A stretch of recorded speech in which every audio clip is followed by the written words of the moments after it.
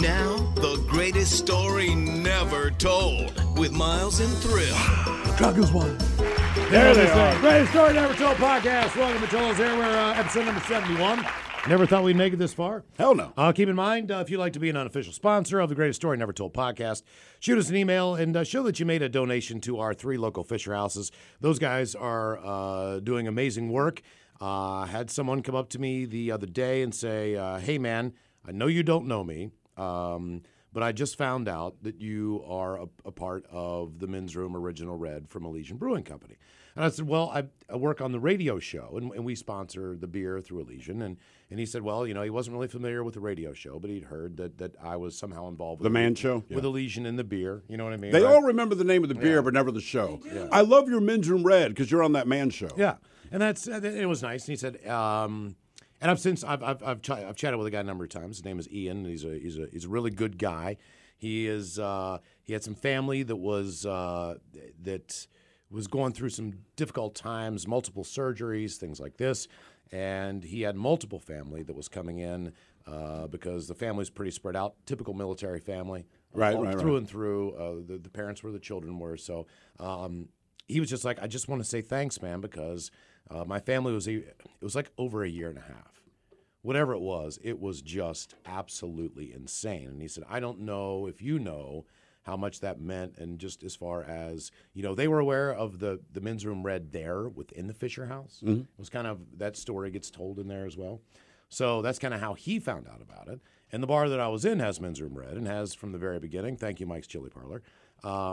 It was just, man, you know, it's a humbling thing to go and visit, and in all honesty, we haven't been since the COVID thing hit or anything like that. But at the same time, to hear a first-hand account of someone talking to you about how this has made a difference in their family's lives, you realize the power of the Fisher House. You feel good for our listeners who went out there about Men's Room Original Red. Well, see, to me, that's the to thing. fund the 3 locations. Because we do get a lot of thanks for that, and I understand it, right? And we have nothing but gratitude, and we're very happy to be a part of it. But really, we have very little to do with it. You know what I mean? We have our name on a beer that Elysian created, and we all agreed this is the beer we want our name on, right? And the beer's been out there, but it's up to people to buy the beer. And luckily, most of our listeners are drunks, so they've generated a lot of income. But that's the truth of it. Like, look, we have our name on this beer, and I thoroughly enjoy the beer. Luckily, other people thoroughly enjoy it, but we have not gone out and spent $1 million of our own money. No.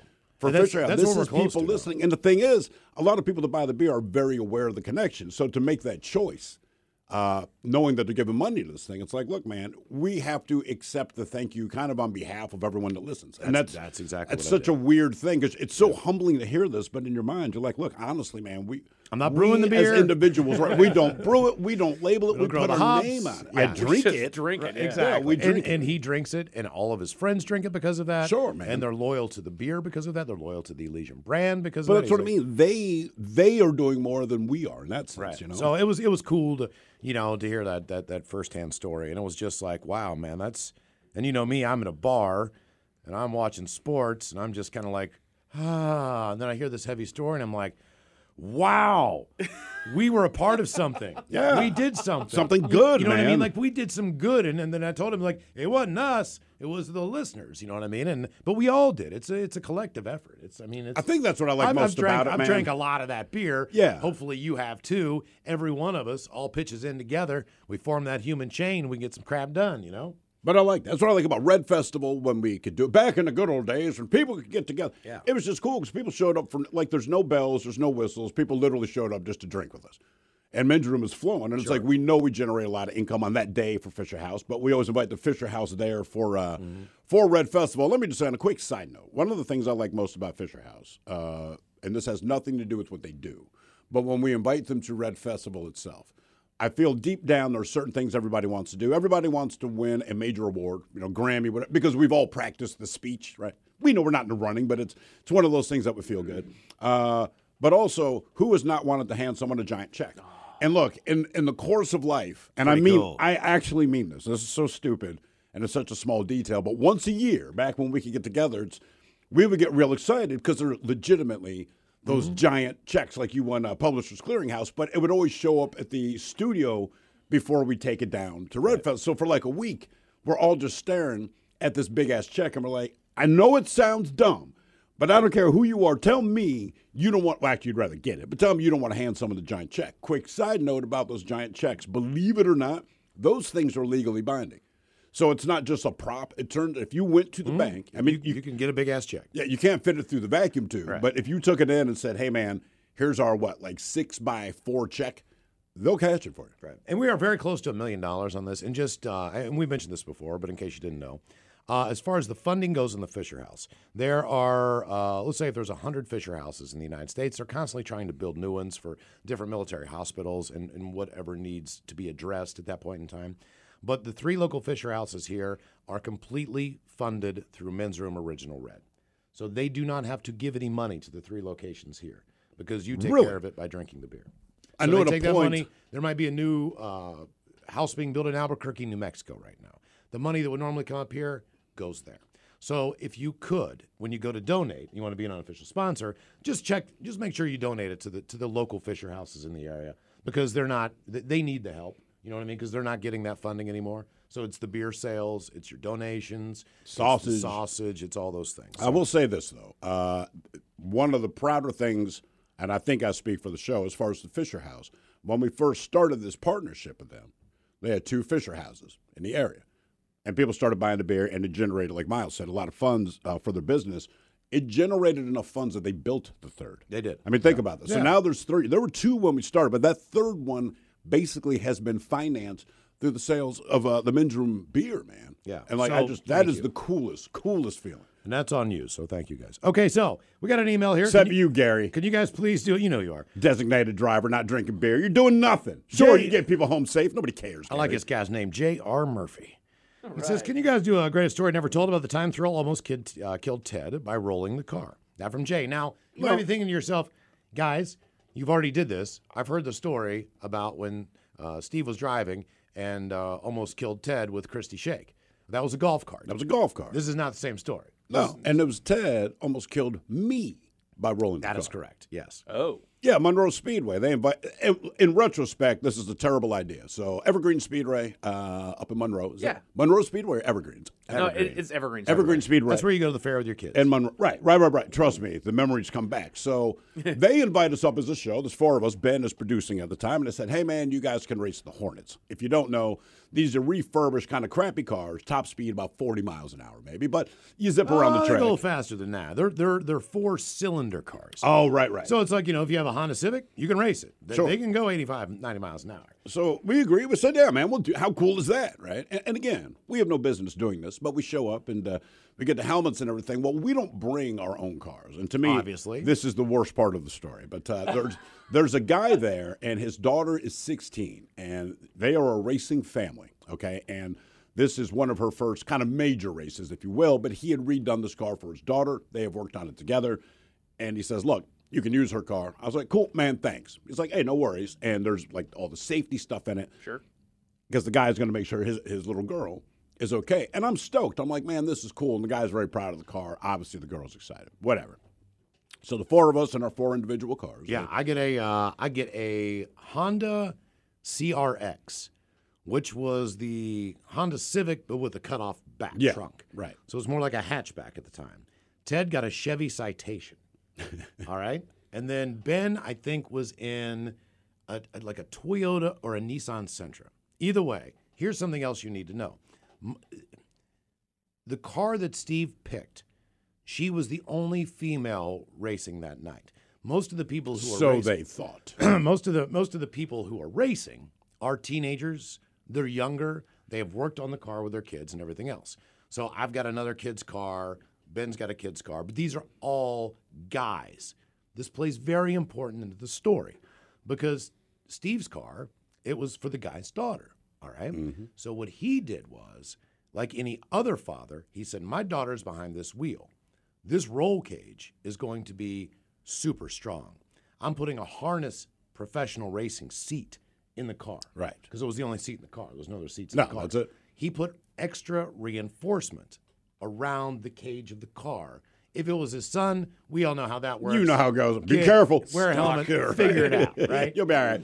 And that plays into the story because we It take saved off, my life. We take off, And, man, it's a Friday night at Evergreen Speedway.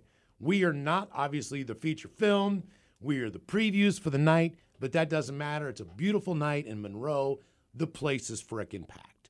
It is packed that night, okay? They're doing school bus stuff, racing. There was a demo derby, school buses, and then keep in mind, there was also a roll competition. So these guys, they just gun their car on the straightaway. See how many times they can roll it. There's a little ramp, you know what I mean? They go up on two wheels, and they flip their car. And I want to say the winner of that rolled his 2.5 or 3.5 times. I don't remember. Yeah, but and that that's what he kind won. of comes into Right. play. But he won that particular competition. Now, one thing you have to know is that there are no windows in the car. Right. So there have the is glass. just a windshield. There is sometimes a net, but you can hear everything going on around you. I can look over at Ted at the line and scream, "I'm going to kick your ass!" Like it's, we're on. Right. We're gunning it. Green flag goes down. We go about 3 laps. All right. And Steve has now positioned himself from being on the inside to the complete outside of the track. Ben has cut in. He is on the inside. I am following Ben on the inside looking for a lane. Ted is in the middle between Steve on the outside and Ben and myself on the inside. We come around the north turn on this track. Now, Ted is not staying in his lane. Ted decides, because he watched Talladega Nights, and I'm not making this No, up. it was Days of Thunder. Days of Thunder. It's the movie. No, we're not kidding. We're not kidding. Rubbin is is racing, which I'm pretty sure is Oh. Talladega Nights. No, I think Days of Thunder. I think it's Is it Days of Thunder? Yeah. Whatever it is. Talladega Nights hadn't even come out yet, I don't believe. So the crowd's going, but you can hear the crowd, man, because we're only doing like 4 or 5 laps. It's not really a big deal. But Ted guns it and basically just clips Steve and sends him flying. Now, Well, what I remember seeing, though, because as we're going around this turn, I'm like, he's going to take a tighter turn, right? Because I can see Ted Stewart coming at me. And it's like, dude, you got to turn. And he hits me. Now, he does eventually turn after he ricochets off of me. he hits Steve's. He basically T-bones kind of into, because Steve's making a Because turn. I'm turning. into Little the pit maneuver into action. the back Yeah. left wheel well and fender in a turn. Right. And Steve's on the outside.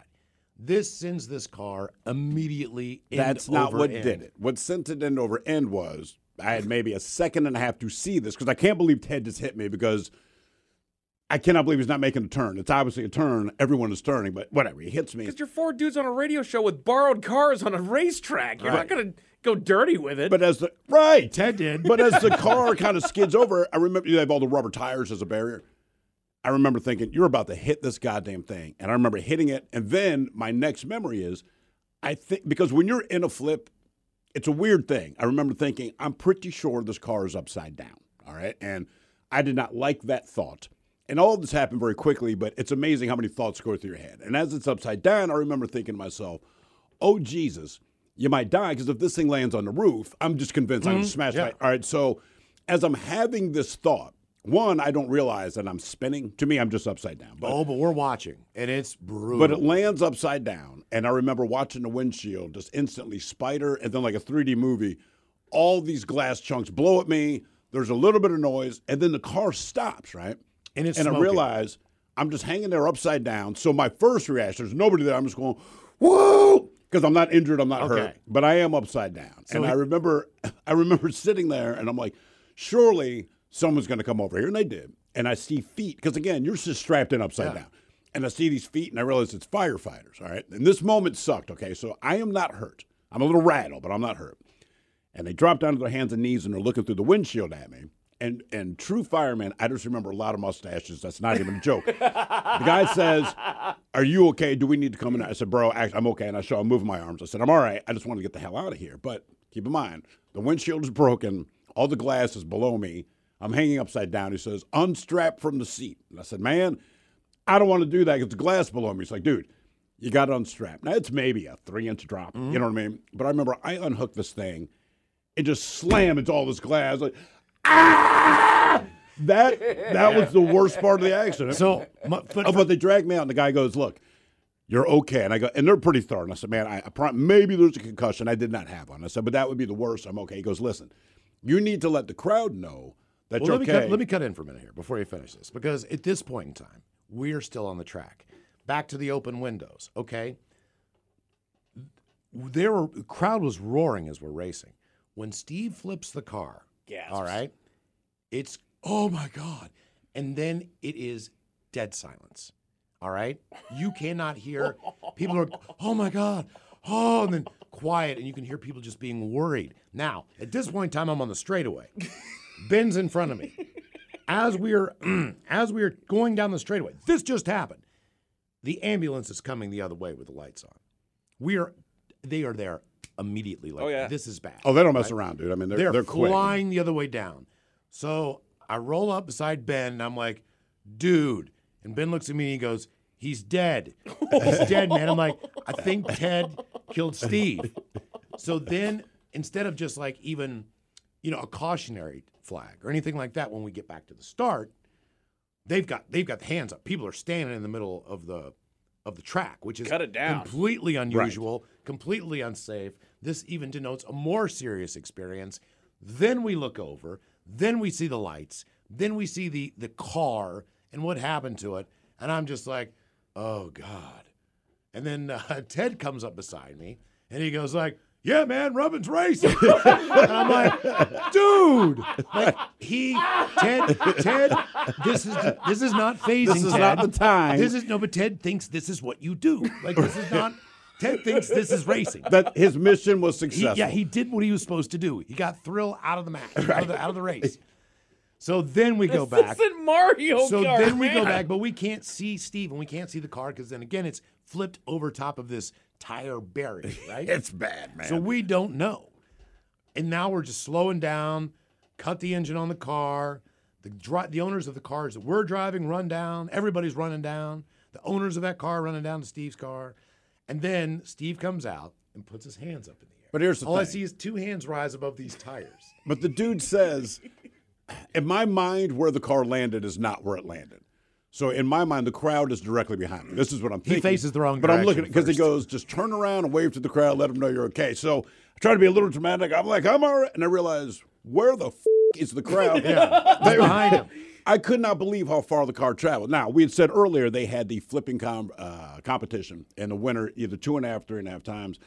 I flipped 7.5. All right. I wasn't trying, but the worst part was, so I'm okay. They take me back to the little area that we're kind of at outside, all right, back in the pit, essentially. And I'm talking now to the father that loaned me his car, loaned me his daughter's car. And I'm like, man, I don't know how bad it is, but because they're checking my health.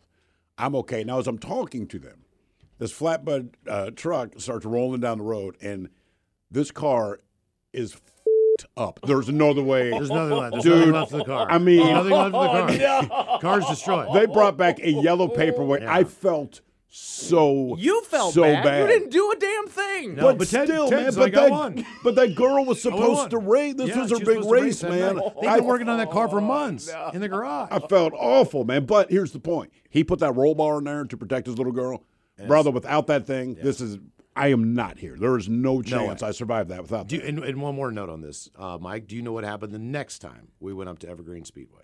They put you guys in a booth and just sat you there. No, we never were invited back. After that, So did the station get a bill for the car or anything like that? No. We did we're raise money for the car, Yeah. just and we only needed like $1,500. It wasn't, just hey man, they just need a new car because the father was like, look, if you can get me a new car, and he wasn't demanding this. Sure. Because I said, man, I got to do something. He says, like, if you can get a car, he goes, dude, it's not going to cost more than $1,500. The point is, we rebuild these ourselves.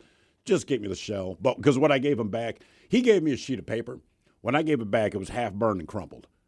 It's just like, right, you can't reuse this, right? Jay, that was a good idea. We forgot about that. Yay. Pretty much. Thanks, Ted. Yeah, thanks for reminding us. There you go on the Greatest Story Never Told podcast. You've been listening to The Greatest Story Never Told with Miles and Thrill on radio.com.